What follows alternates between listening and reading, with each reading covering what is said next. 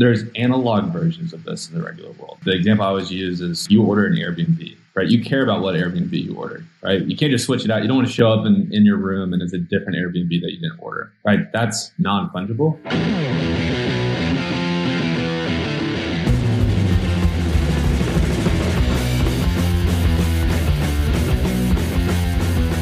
Welcome to Airdrop, a show that's going to help you understand what NFTs are and how to use them and how they work and all that stuff.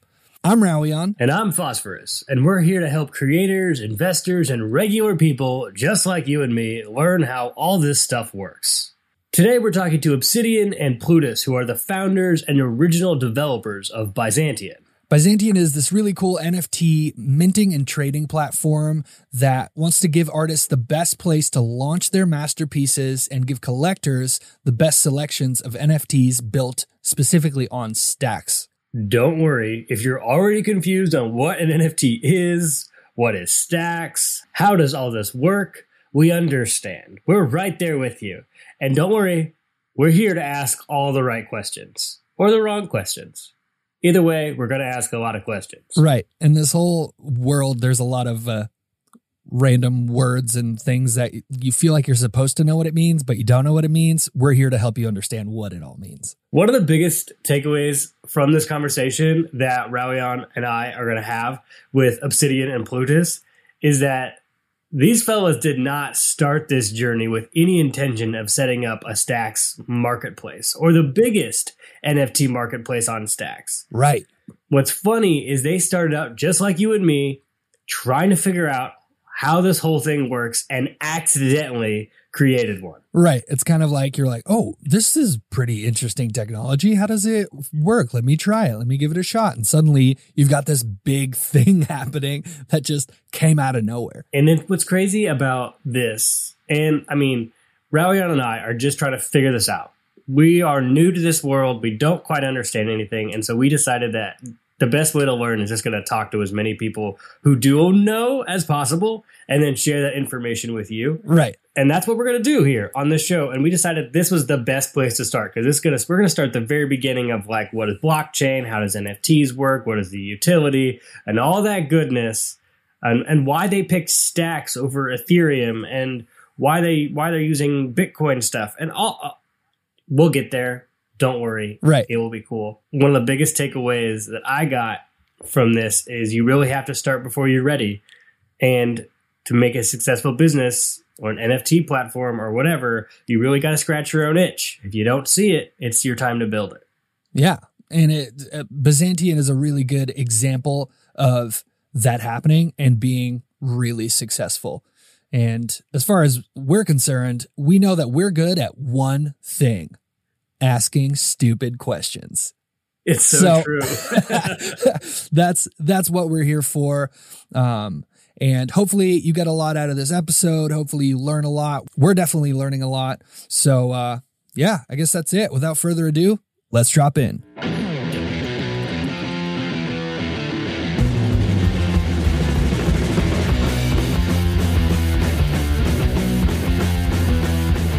So we have some really special guests today. We have the founders themselves of BYZANTION.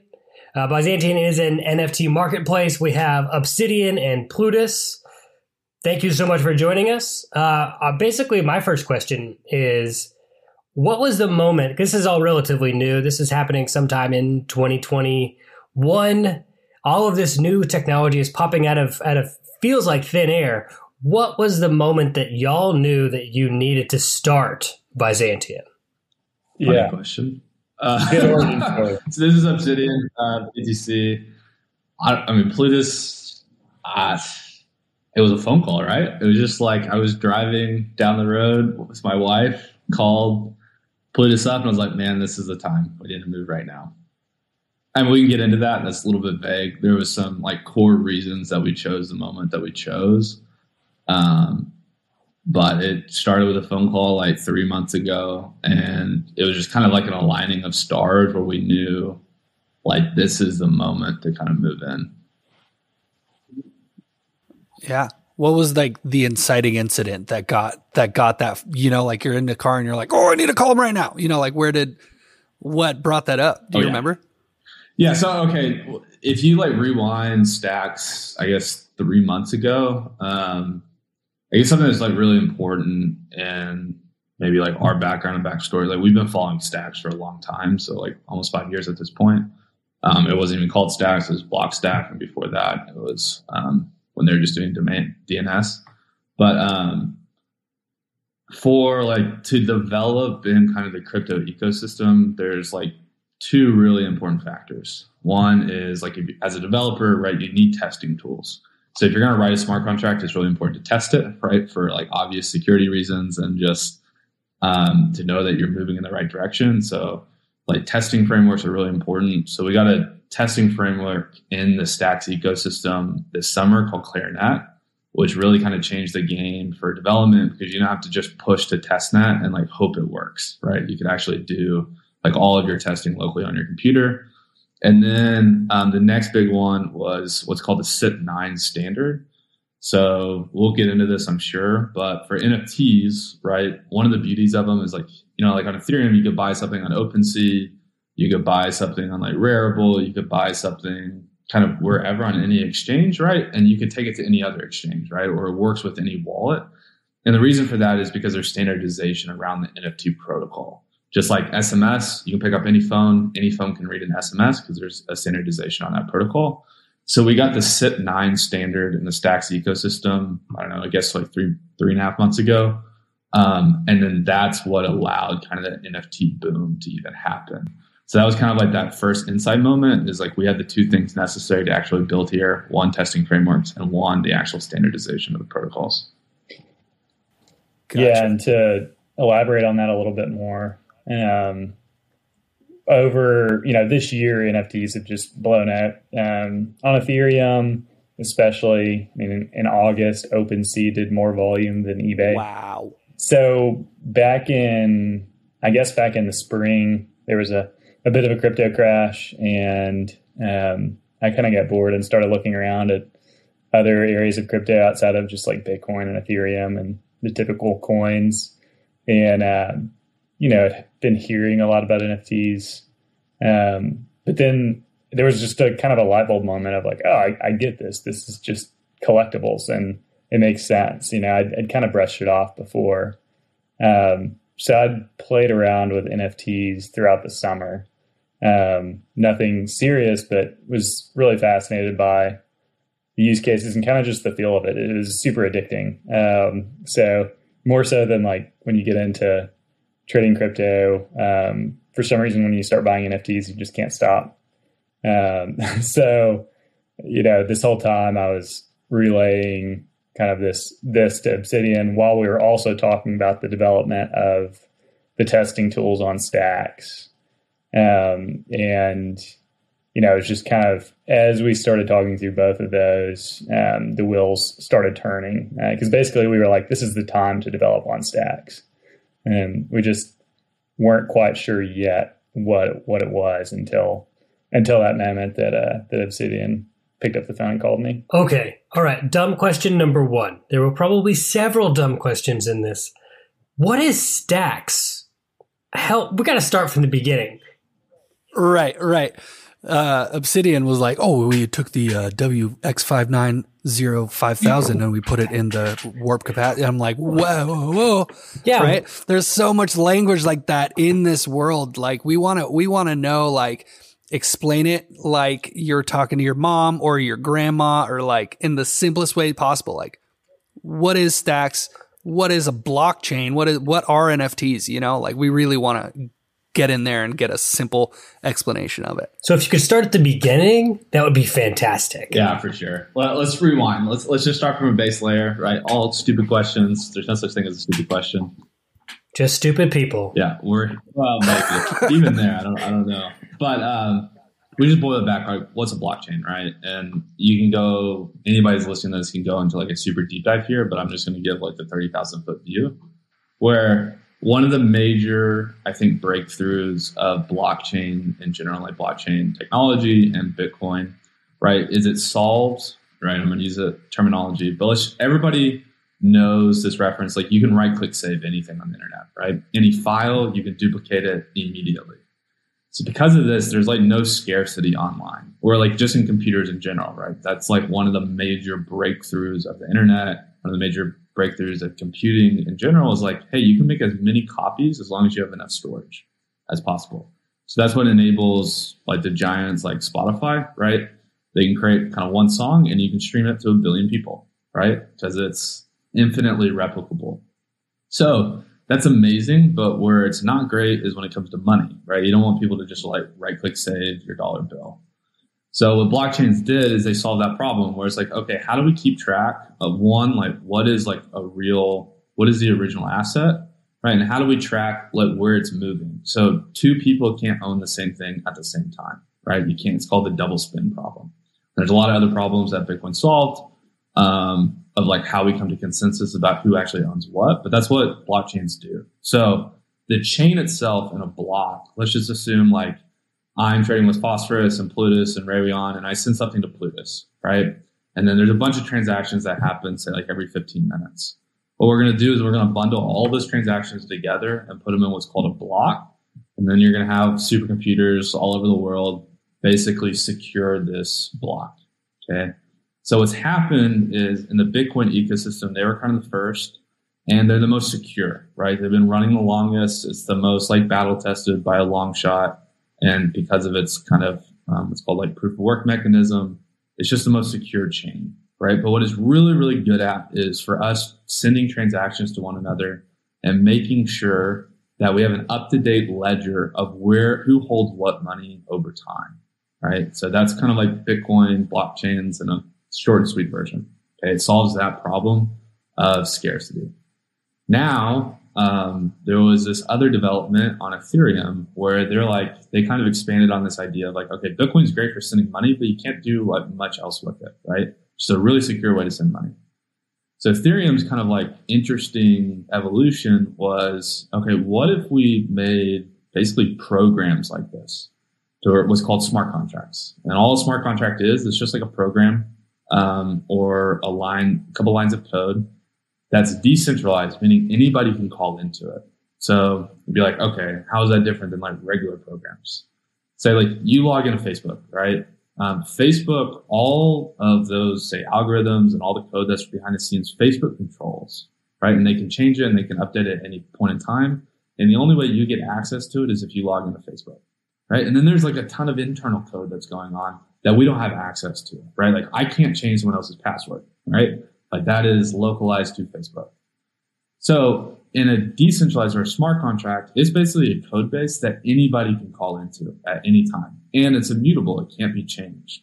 So that gives security. It's a double-edged sword, right? It gives security and also can like open up some exploits, right? Because it's live in the wild. But what's important about this is anybody can call into it. And like why this is actually a huge breakthrough and like why decentralized finance is broken into it, or like why it's so big in decentralized finance. And let's say like, we have access to US banks and like US bank accounts. If you're from Indonesia, you don't have access to the banks that we have access to, right? You have to be an American citizen to have access to that, or you have to live in the same region, or you got to have a certain address.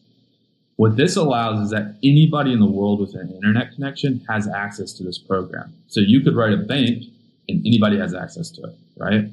So, and that's kind of what's happened with, in this ecosystem. So two major things came out of this with smart contracts is you can write programs that anybody can call into, and two kind of big ecosystems developed around that. One was decentralized finance, which makes sense because like we're using Bitcoin as a currency and we're using Ethereum as a currency. So one of the first use cases was currency and decentralized finance.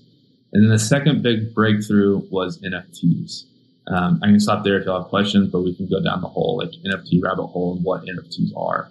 But what's really important here is that you can only have NFTs if you have smart contracts. So Bitcoin, so you have these like two ecosystems and a bunch of other chains that are popping up. Ethereum's had smart contracts at the very beginning. Bitcoin has never had smart contracts, right? It was just good for sending money. And so what's happening is Stacks came along and it's another chain. It's layer one chain that uses Bitcoin to, basically hash all its blocks. So it's secured by Bitcoin. So every transaction that happens on Stacks eventually ends up on the Bitcoin blockchain. So you get the security of Bitcoin But Stacks also has its own smart contract language, which allows us to do things like NFTs on top of Bitcoin. Okay, so it's like a different currency on top of Bitcoin and the Bitcoin technology, that whole system. Yes, it is. It's also, the goal of it is not necessarily to be a different currency on top of it, but to be a layer that enables smart contracts that are tied to Bitcoin and that can eventually interact with Bitcoin. So it's Gotcha. extending the functionality of Bitcoin to smart contracts. So basically anything that you can do on Ethereum, you could do with Stacks, which is then settled on Bitcoin. And Bitcoin's scripting language is it's not robust enough to allow for smart contracts, which is a feature, not necessarily a bug, because it was optimized for security. Whereas Ethereum was optimized for features and flexibility and being able to do everything. It both being a store of value, a way to send money around, but also a smart contract platform. The goal of Bitcoin was to be as secure as possible. And even Satoshi in the Bitcoin white paper alludes to other chains like Stacks that could extend the functionality of Bitcoin because Bitcoin is just optimized for security. Gotcha. And that's why for Byzantium, you specifically chose to work within the Bitcoin ecosystem because of that safety that's there. Yeah, I think there's a couple layers to that. I mean, Byzantium, long-term vision, right? We do think like Stacks gets abstracted away, right? And you'll be like buying all these NFTs with actual Bitcoin or, doing on Lightning, doing on everything. One of the major reasons for building here on Stacks is like, we believe in Bitcoin, right? We're not like Bitcoin maximalists by any means, clearly. We own things on Ethereum as well. But if you're just going to look at the market total, right, there's more Bitcoin holders than anything else, right? So there's more users with a Bitcoin wallet than any other chain. So that's kind of one of the major reasons. Yeah, and in addition to that, one, Bitcoin is the most secure. The longer that a chain is around, the more secure it becomes, and the longer it is likely to be around. That's something called the Lindy effect, which is kind of the longer something is around, the more potential it has to be around for a longer time. So with NFTs specifically, the attraction to like being able to secure them on the Bitcoin chain is that is, at least right now, what seems the most likely to be around for the longest time. So if you want to secure your artwork for the longest period of time possible, then you would want to tie that to the Bitcoin chain. Whereas if you tie it to Avalanche or use Avalanche, which is another chain similar to Stacks, but is its own chain and secured by itself, you're kind of just counting on Avalanche being around, and it's only been around for a year. And so there's a lot lower likelihood that is around in 50 years than there is for Bitcoin. So we're talking about Bitcoin being the most secure cryptocurrency chain. Stacks is the smart contract that allows to program onto Bitcoin.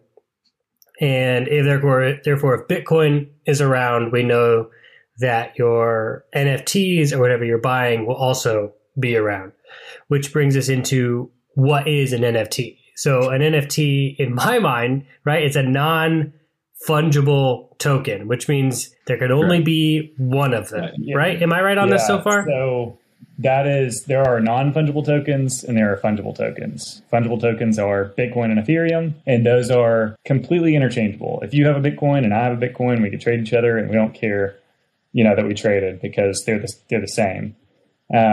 Non-fungible tokens can be similar, but each one is unique in one way or another. And so they're not completely interchangeable. And you may not, if you trade someone for one, for what they have, even if it's similar, it's not going to be exactly the same. So it's a way to have kind of distinct collectible items that are defined via a smart contract. Okay, so the smart contract allows you to, quote unquote, maybe write code around this one digital asset, right? So you can't change it, whatever that asset may be, right? Which is why this is so important. Yeah, it's super important. So, right, there's analog versions of this in the regular world, right? So the example I always use is if we jump in and like you order an Airbnb, right? You care about what Airbnb you ordered, right? You can't just switch it out. You don't want to show up in your room and it's a different Airbnb that you didn't order, right? That's non-fungible.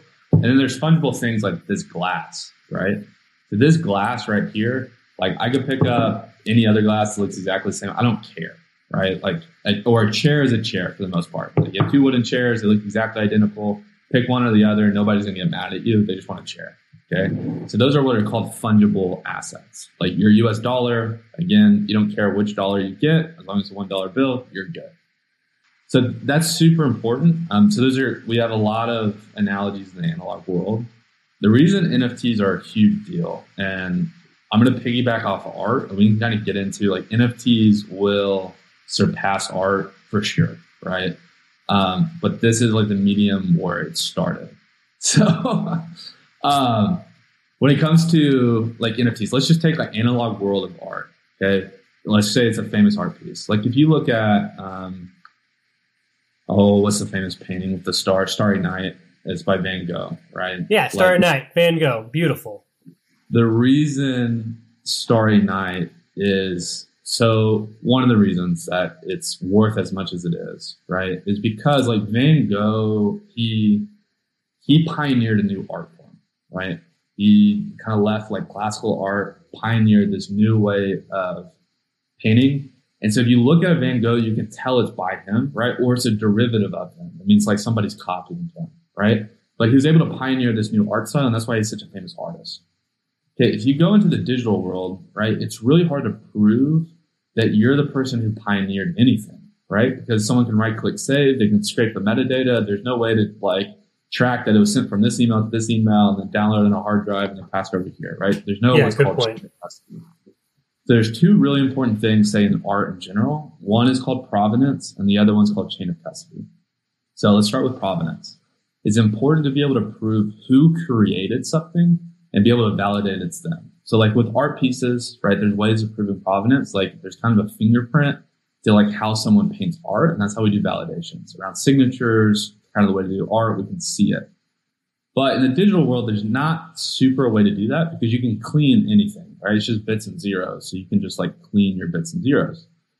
So there was no incentive for artists to really pioneer art forms inside the digital world, right? I mean, you had, like, of course, we've had digital art, like this website, that is a form of art, but there was no real careers that you could build as an artist in pioneering new work. Right. And NFTs, no easy ones anyway. No easy ones. Yeah. Exactly. Or like ways to really like capture the value. Right. The provenance piece is super important. And then when it comes to collectible, chain of custody is really important. So like, when you buy a house in the United States, you're going to like to do the deed, right? You're going to purchase, you're going to get a deed to the house, and there's this transfer of ownership, right? So you can go to your local courthouse, look up any house, and you can see the chain of custody, right? The same thing happens in the art world. Right. Every time one of these like major pieces changes hands, there's this chain of custody where people are taking one deed and they're passing it to the other person. Well, blockchains are really good at chain of custody, right? There's this ledger that every time you exchange a token, you can follow that token over time and see every hand it ever passed into. So NFTs were enabled by smart contracts. And what an NFT is, at least in the art form, is you're going to you're basically going to take a picture or you're going to create a piece of art. You're going to save it in what we call IPFS or any other cold storage, decentralized storage. So there's going to be one of one. It's immutable. It can never be changed. And then you're going to have metadata for that token or for that piece of art that's also going to be stored in what's called IPFS, and it can never get changed. So what's going to happen is then we're going to create a smart contract, and we're going to tie a token to that metadata, and it's frozen in time. And that token will always only point to this metadata ever. And then anytime it gets traded, there's going to be a chain of custody, and we can kind of follow the chain of custody. Holy crap. That was beautiful. Yeah. I've been trying to research this stuff and like put it together, and what you just said in 5 minutes is the most sense I've ever heard out of any of this. So what you're saying is, since the creation of smart contracts and how we can trace back the digital ownership as well as who've made it, we're about to see a second renaissance of digital art, that if now artists can actually be noticed and get paid for their work in a whole new way. And you see this with the Beeple auction, right? That was a famous NFT auction, sold for $69 million. Well, I think you touched on a really important word, like renaissance. Like if you go back into history, like the Renaissance happened during a time of finance, math, and art breakthroughs. And actually we didn't mention this, but this was kind of the call to Plutus, like in a card, like, dude, this is the Renaissance. Like this is the Renaissance of our lifetime for sure. And it even matches with what happened back in the last Renaissance. It's art, math, and finance all coming together. So I think that's what we're in. Get in the boat, bro. We're going. Let's go. Yeah, and I think you touched on another important point there too. There's the traditional art world where there are a lot of gatekeepers, and there's like an established way to bring your art to market. And not everyone has access to that. And the great thing about all of this being open and decentralized is that anyone who wants to, anywhere in the world, can create digital art. And, if they have the ability to write a smart contract or know someone who does, they can create an NFT and sell it. And they don't have to ask anyone for permission. And it doesn't matter where they live or who they are.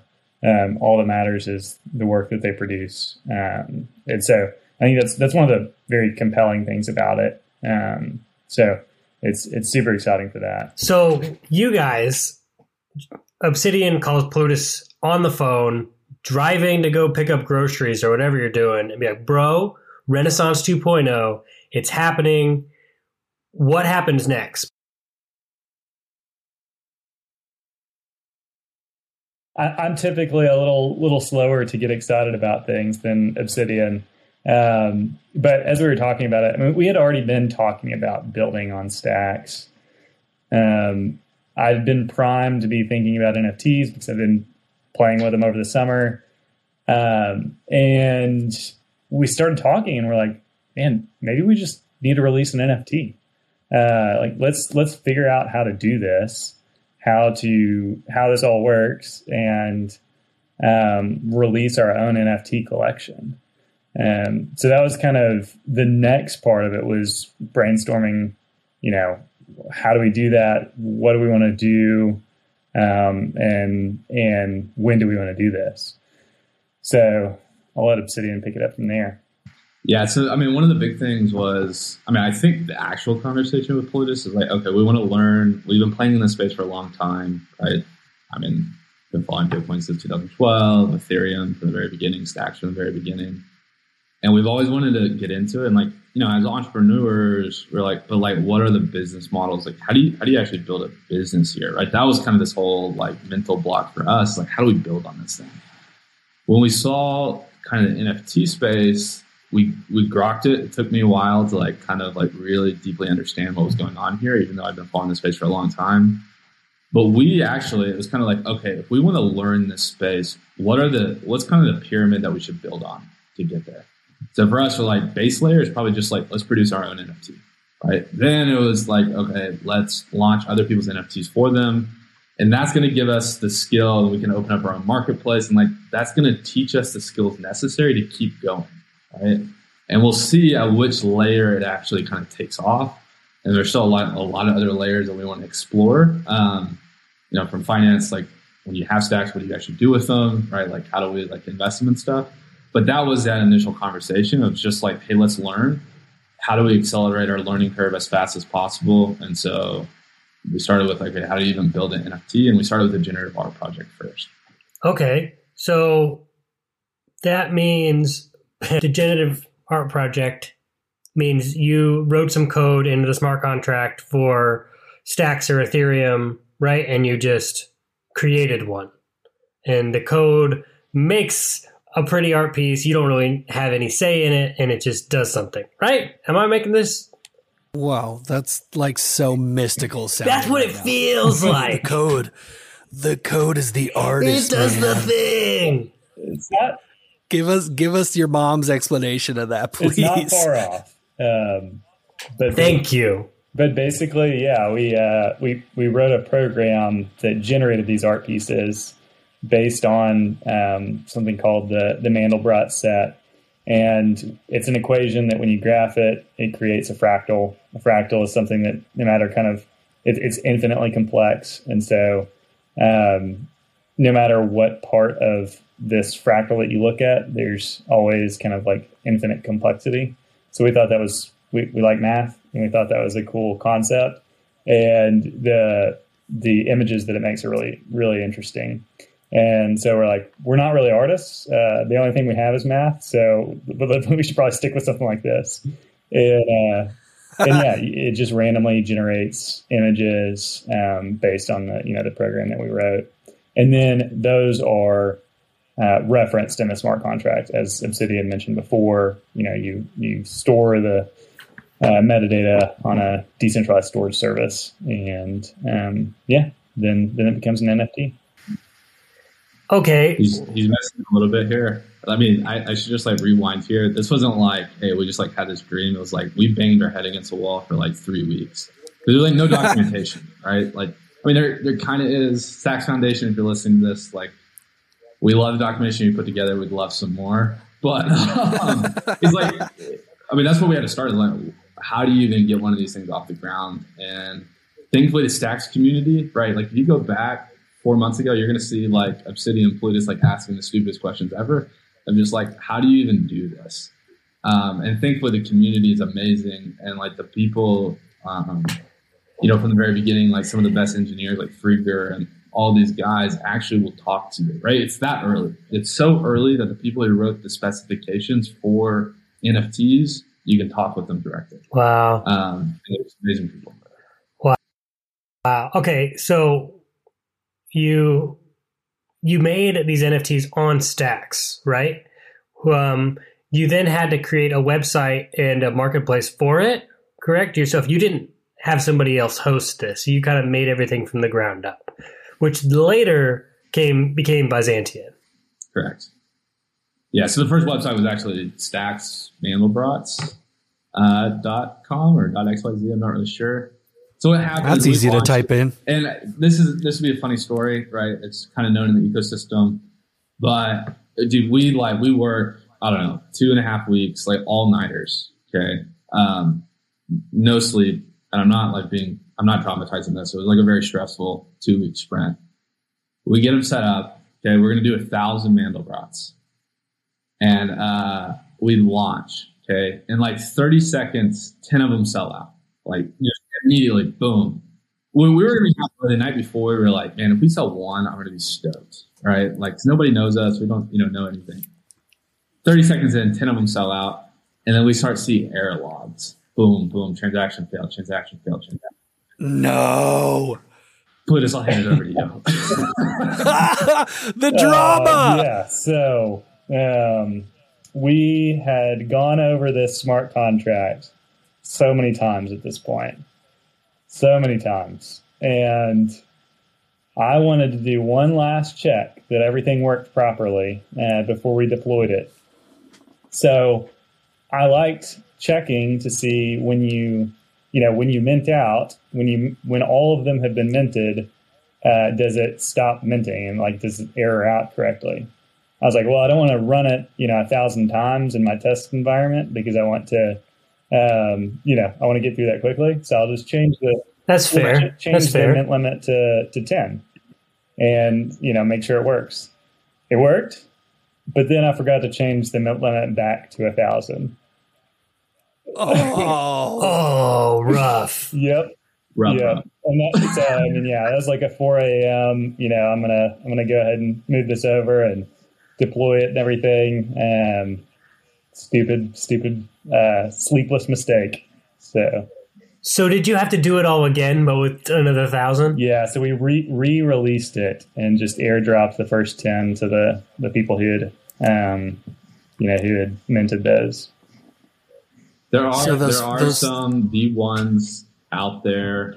We know most of the owners, and but yeah, there are some V1s floating around. 10 of them to be precise. Man, those have to be super, like, rare compared to the rest of them, I'm assuming, right? Because like just the story behind it is like, oh, it was this like glitch, Plutus forgot to put a comma in this spot and it like only released 10 of them.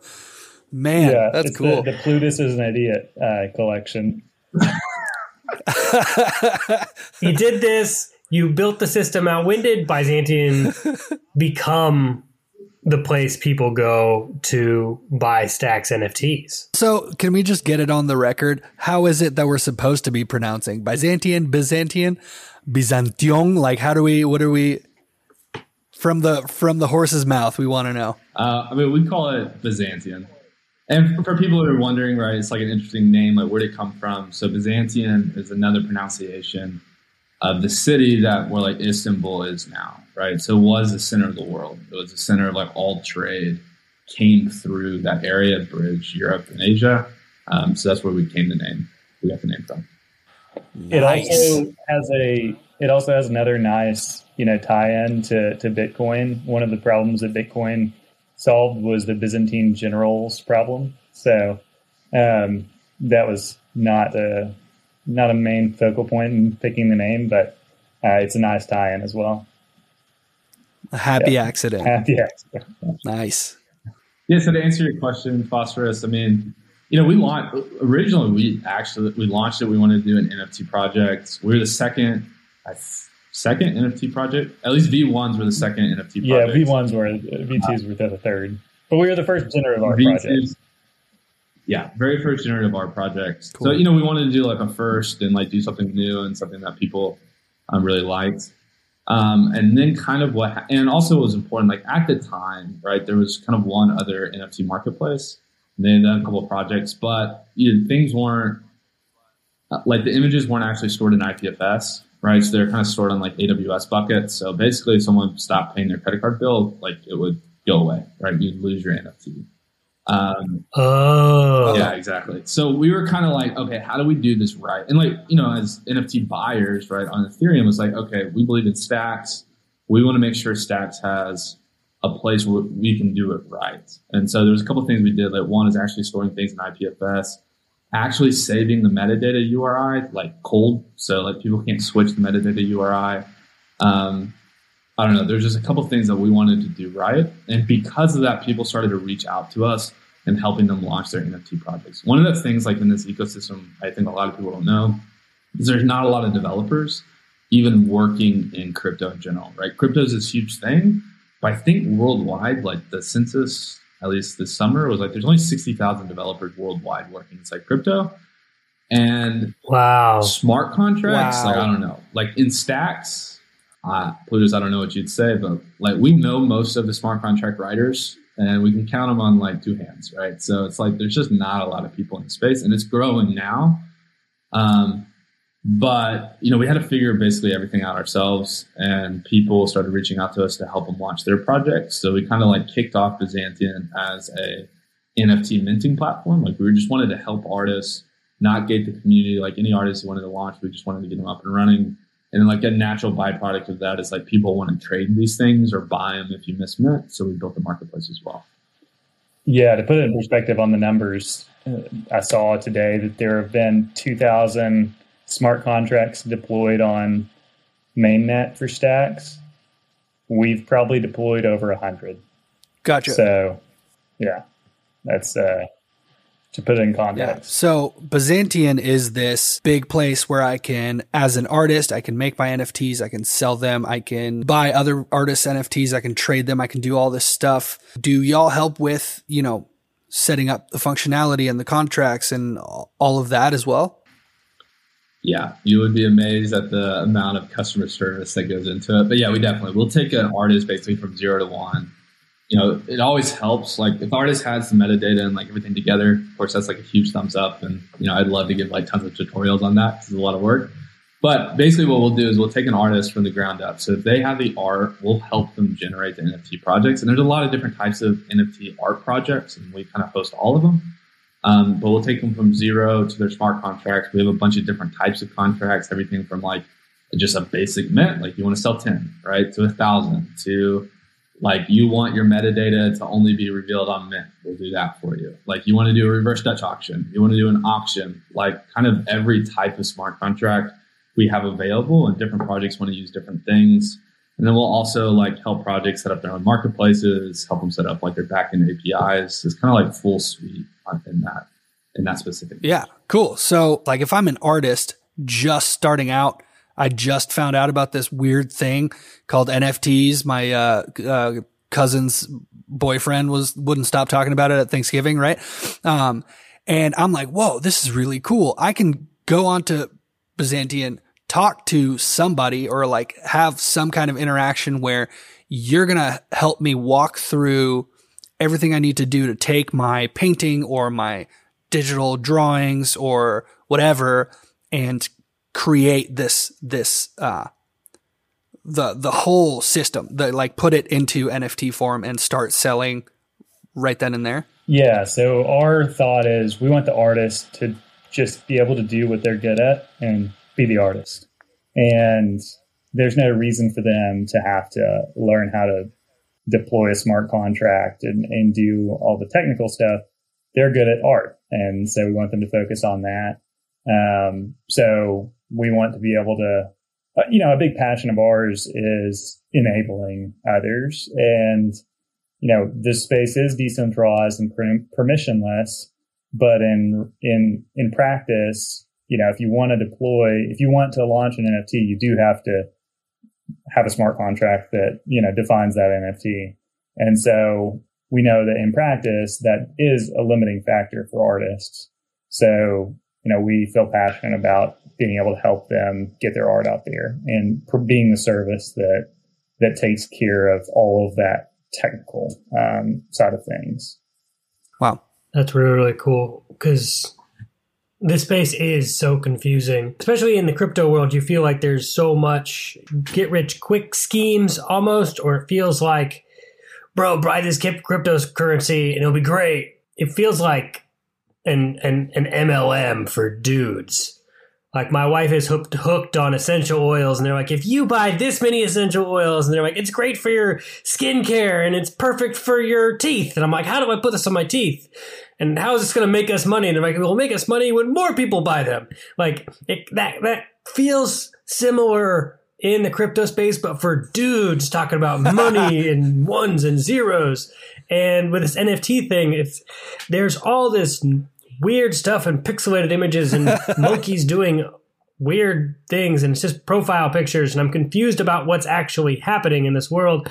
How is, for the naysayers out there, how is this NFT land not just another MLM pyramid scheme where you guys are just going to take all my money and I think one day I might get rich and have a car or something, or I don't know. You know what I'm talking about? I think this is a brilliant question. So, and honestly, like, I know Plutus and I have had this conversation for years and years and years, right? Of like, what is utility here? So at the end of the day, right, this is my optics. Take it with a grain of salt, right? Clearly wear a Byzantium hat. So take everything I'm about to say with a grain of salt and do your own research. But like my view of the world, right, is the way we typically, like, even the reason we decided to build on stacks, like if I'm looking at just like investing in a pure crypto, and we'll get into NFTs, is that you got to look at these things as like they're economies, right? Like you got to look at it almost like I look at the United States, or I look at the city of Miami, or I look at the city of San Francisco, or the city of New York, or I look at a country like Ukraine, or I look at Japan, right? What you're looking for there is a couple things, but the most, it's productivity, right? It's like, is this country or is this ecosystem or is this city providing value to the world from a utility standpoint? And I think that's one of the amazing things about like Bitcoin and like crypto in general is that it gives your money more utility, right? In that I can trade it with more people in the world. I can put it into a smart contract and it can do things, right? There's just more utility there. on the NFT space, like one of the big utilities, we haven't talked about this, is it gives just at a basic level, right? You take a token or you take art, or you take something people really understand, like say a concert ticket, right? If you're an artist, if you're a musician, and for the people who don't really know the music world, musicians make the majority of their money playing gigs or playing concerts. It doesn't matter how big you get, it's still on ticket sales, right? So what's going to happen is you and a venue are going to create tickets and you're going to sell them one time, initial sale, right? And that's where you make the majority of your revenue, even if you're streaming on Spotify and selling records and everything. I mean, that and merch, right? And merch. So you get a one-shot deal. You're going to sell at a stadium. But we all know it, right? Like people come in, they buy those tickets at the base price, and then they jack them up, right? It's called scalping, right? Where there's this whole secondary market for these tickets. The artist doesn't have access to that, right? The venue doesn't have access to that. But in NFT world, right, in smart contract world, you can bake it into the code that, hey, every time this thing sells on a secondary market, say 5% is going to go back to the original artist. So just in that piece alone, there's a huge amount of utility to artists to go the NFT route. And there's a lot of other crazy things you can do. Like I was listening to Kevin Rose. He was talking about like in wine, right? It's not all tied to art. So let's say these like famous like wine vineyards, right? Like boutique vineyards, right? They may be selling, they have like what are called allocation lists to get on a list, right? So there's like 200 people and all it does is it gives you the right to buy a bottle. Right. So they don't make a lot of wine. So you have to get on a list to get the right to buy a bottle. And basically some of these lists can be 50 years long. People literally have to die to get on it. But what they're doing is they're actually NFTing that spot in line, right? So you get an NFT, you now have the right to buy that bottle. And there's a monetary, like you can trade your lot, your allocation, right? There's a whole secondary market of what you can do. It's not just a spot in line. You can actually sell your spot in line. And the vineyard has access to that secondary market. So there's just a lot of utility here. We're seeing it in the art space. There's a reason it's in the art space. It gives artists the ability to actually kind of build a name in a new domain. But then there's lots of other things. I think another thing that's happening, and I'll kind of shut up here in a second, is this world, right? When we look at especially profile picture projects, PFP projects, this world is pseudonymous for the most part, like anonymous or pseudonymous. Like I'm going under the name Obsidian. You can see my face potentially. I don't know if it'll be in the podcast or not, but you don't really know who I am. So what's happening is like these entire economies are being built online where people don't know each other, right? And what's happening is we're trying to build culture and trying to build trust, and we're trying to build like an entire ecosystem on top of this pseudonymous network. And PFPs are a way for us to start to build identity and start to build groups and share a common cause. And that's one of the big reasons like PFPs specifically are taking off, is it's a way to join a group and start to build identity, trust in the pseudonymous world. Yeah. And this isn't, it's not to say that every one of these NFTs is going to become valuable. A lot will go to zero. And that's just the truth. It's the same way with cryptocurrencies. There's a lot of them that have come out that, are now zeros. But what's fascinating is some will become just incredibly valuable. But also, as Obsidian was alluding to, this technology that we're seeing, this is just the first phase and first iteration of how you apply it. And,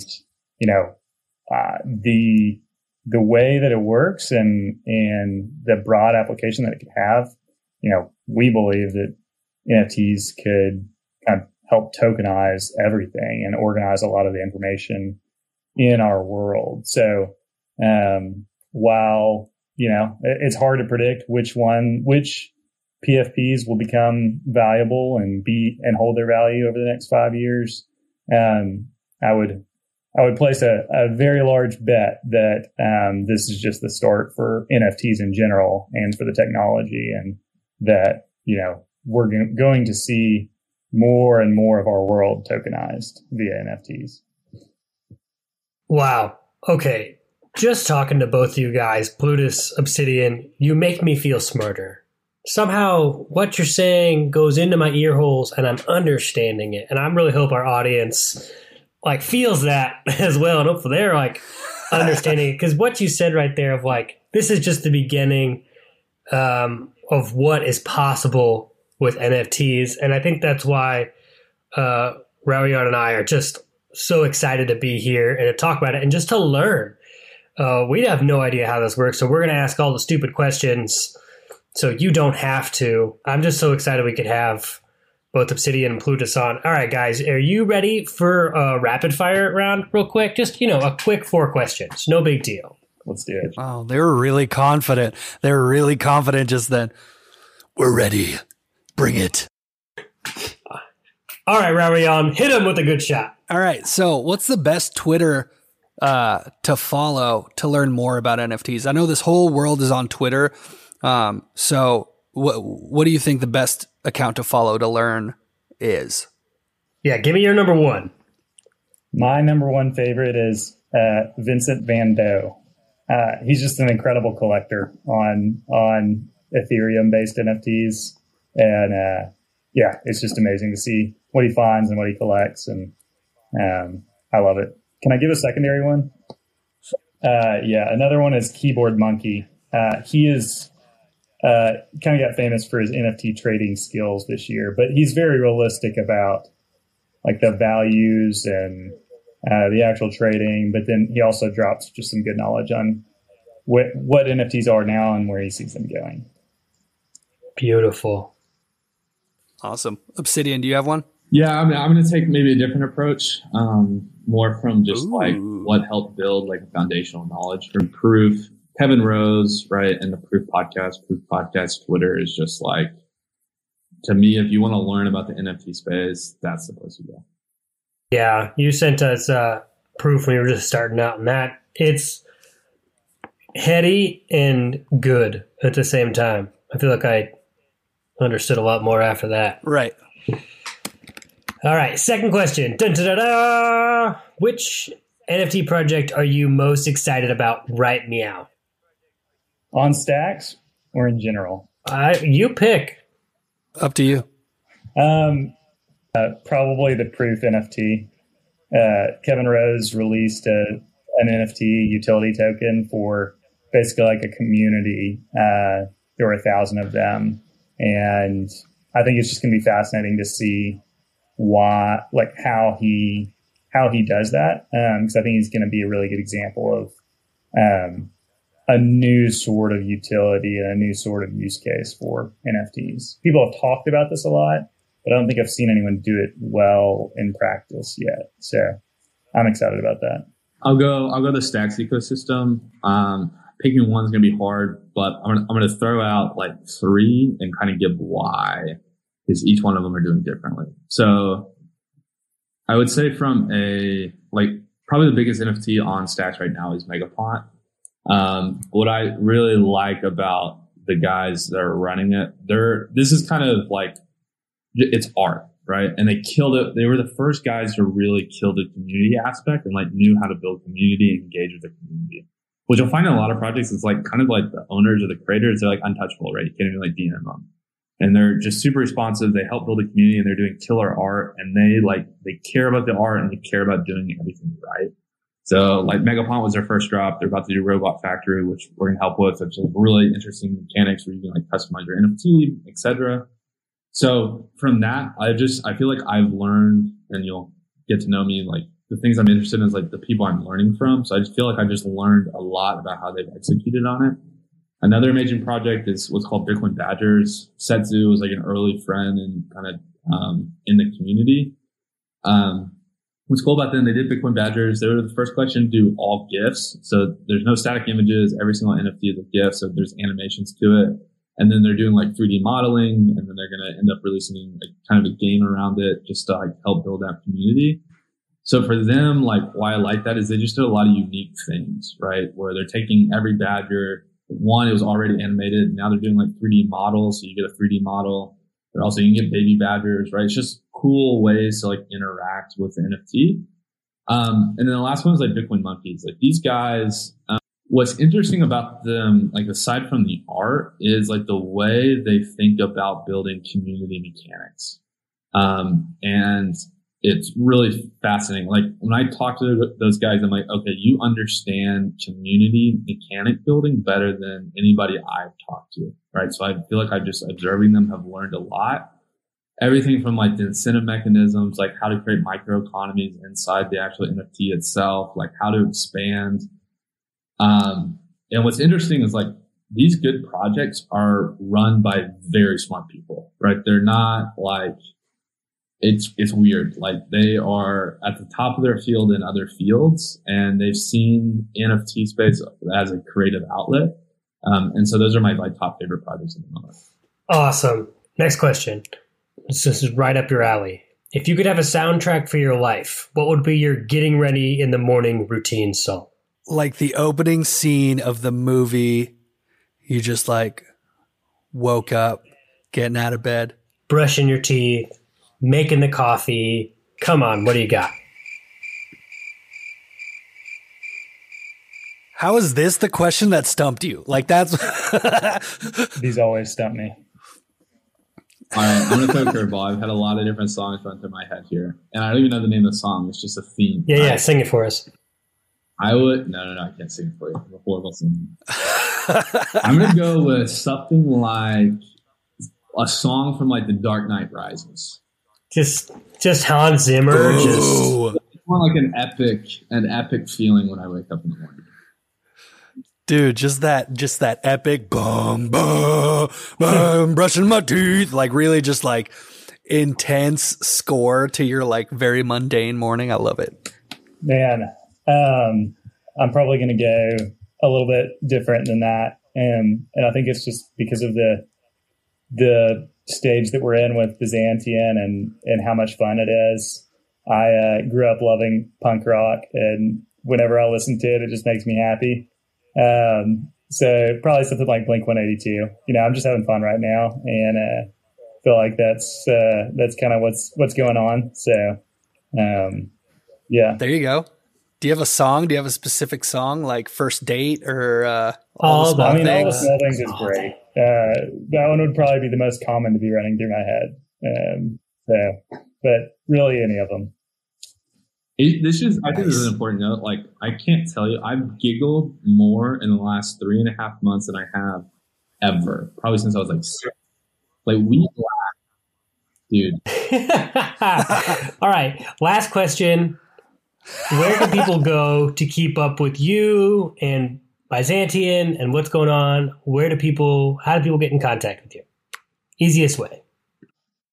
Byzantium Twitter. That's the best way to keep up with what we have going on. And then you can also hop in our Discord. The link to the Discord is in our Twitter profile. You can find us on byzantium.xyz is our URL website. All links are there: Twitter, Discord, the whole shebang. Nice. That's awesome. Yeah, we'll put it all in the show notes as well, so people can just click it right there. Thank you so much, dudes. I've 1, learned a lot, 2, had a lot of fun, 3, I now have all the small things stuck in my head. So thank you so much for that, Plutus. All right. Thanks so much. Thanks, guys. Thanks for having us. A lot of fun. Yeah. Thank you, guys. It was fun. Whoa. That was crazy. I feel like every time Obsidian or Plutus talked, I feel like I instantly got another level smarter. Right. The thing that I really liked about this conversation was how Obsidian and Plutus can kind of explain this in a really simple way. Like Obsidian had those great analogies talking about, like what a fungible token is versus what a non-fungible token is, and explaining it with everyday life stuff that normal people understand. And I think that's something that's really missing in the whole NFT ecosystem and world, is all the people that are in there kind of know everything, kind of know how everything works. But when they try to explain it, it's like, I have no idea what you mean. That was a lot of acronyms and finance talk, and I'm just a regular person, right? So good. I really appreciated that about this conversation, how they can just bring it down to, an understandable, digestible level. It's like that Einstein quote, right? If you can't explain something simply, you don't understand it well enough. These guys definitely understand this technology and this world to the point where they can explain it really simply. And they've built this whole platform, this whole marketplace in a way that's like they can take an artist from 0 to 100, from having no idea how NFTs work or what they are to having a fully released and put together project that has functionality and all of that stuff. So that's just killer. And that's something that we really need in this space. I'm 100% going to share this episode with my mom because I feel like she could finally understand what NFTs are, which is the goal. Got to get your mom on board, man. Always. So make sure you share this podcast with your mom when you're learning about NFTs because she needs to know. Also, make sure you subscribe, follow us on Twitter at airdrop_XYZ. And yeah, we'll see you next time.